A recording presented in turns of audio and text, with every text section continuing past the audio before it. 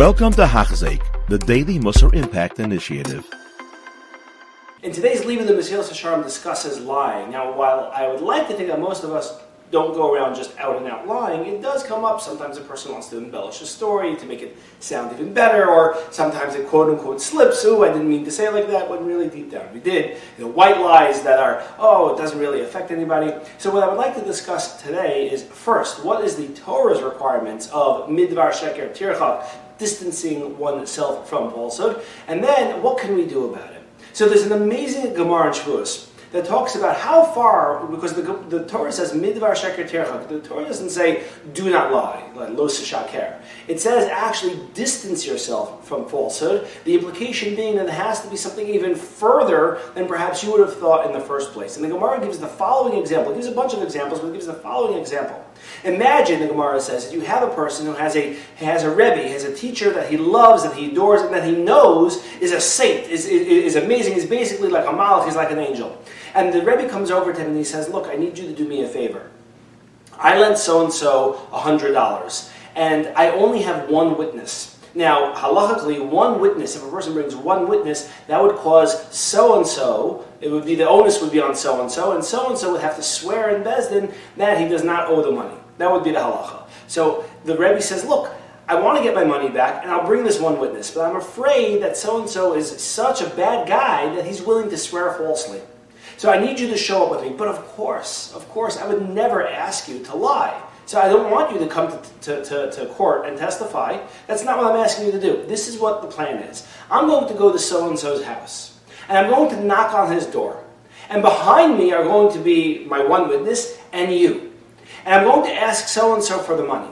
And by you standing there with my witness, it's going to imply to so-and-so that I have two witnesses. Now the halacha is that when you have two witnesses, then the Bezdin will paskin in your favor. The halacha would be like you, and therefore you would be able to collect. So so-and-so will look out, open the door, see me standing there, see you and my witness standing nearby. He'll realize right away the jig is up, there's no way I'm going to win in Bezdin, and therefore he's going to pay me. And I'm doing this really to prevent so-and-so from lying falsely. Okay, obviously to get my money and to prevent so-and-so from lying falsely, and I don't need you to do anything, I just need you to stand there.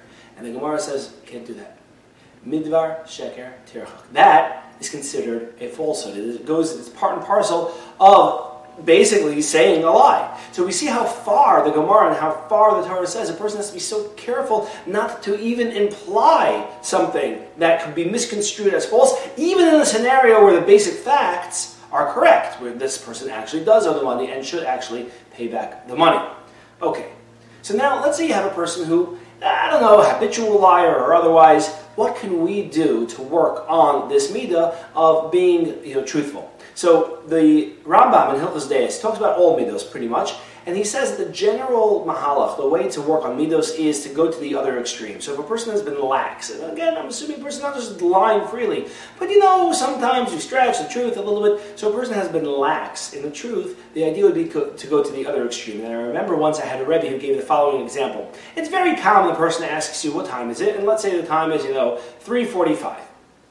Okay, so it's a quarter to 4, 3:45, whatever it is. Let's say the time is 3:47 or 3:43. Very often a person would say 3:45 or a quarter to 4, because people generally don't need the time exactly, and you're asking me around, what time is it? I'm telling you. So he said, if a person wants to work on the midah of being truthful, a person should be exacting in the words. So therefore, you look at your watch and you say it is 3:43. Right? That's what it is. Now, this could go to an extreme.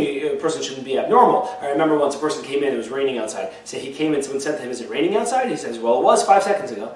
Right? So, okay, I guess that's exactly accurate. It might have just stopped raining, that is possible. But the idea is, even within the realm of what we would call normal, there is the extreme that the person can be very medactic, very careful and meticulous with their words, making sure that everything that comes out of their mouth is truthful. By doing that for a while, we will train ourselves to be truthful, and then even after we become lax, we'll just be normal. We won't be chas v'shalom lying. Have an amazing day. You have been listening to a shir by Hachzik. If you have been impacted, please share with others. For the daily shir, please visit Hachzik.com or call 516-600-8080.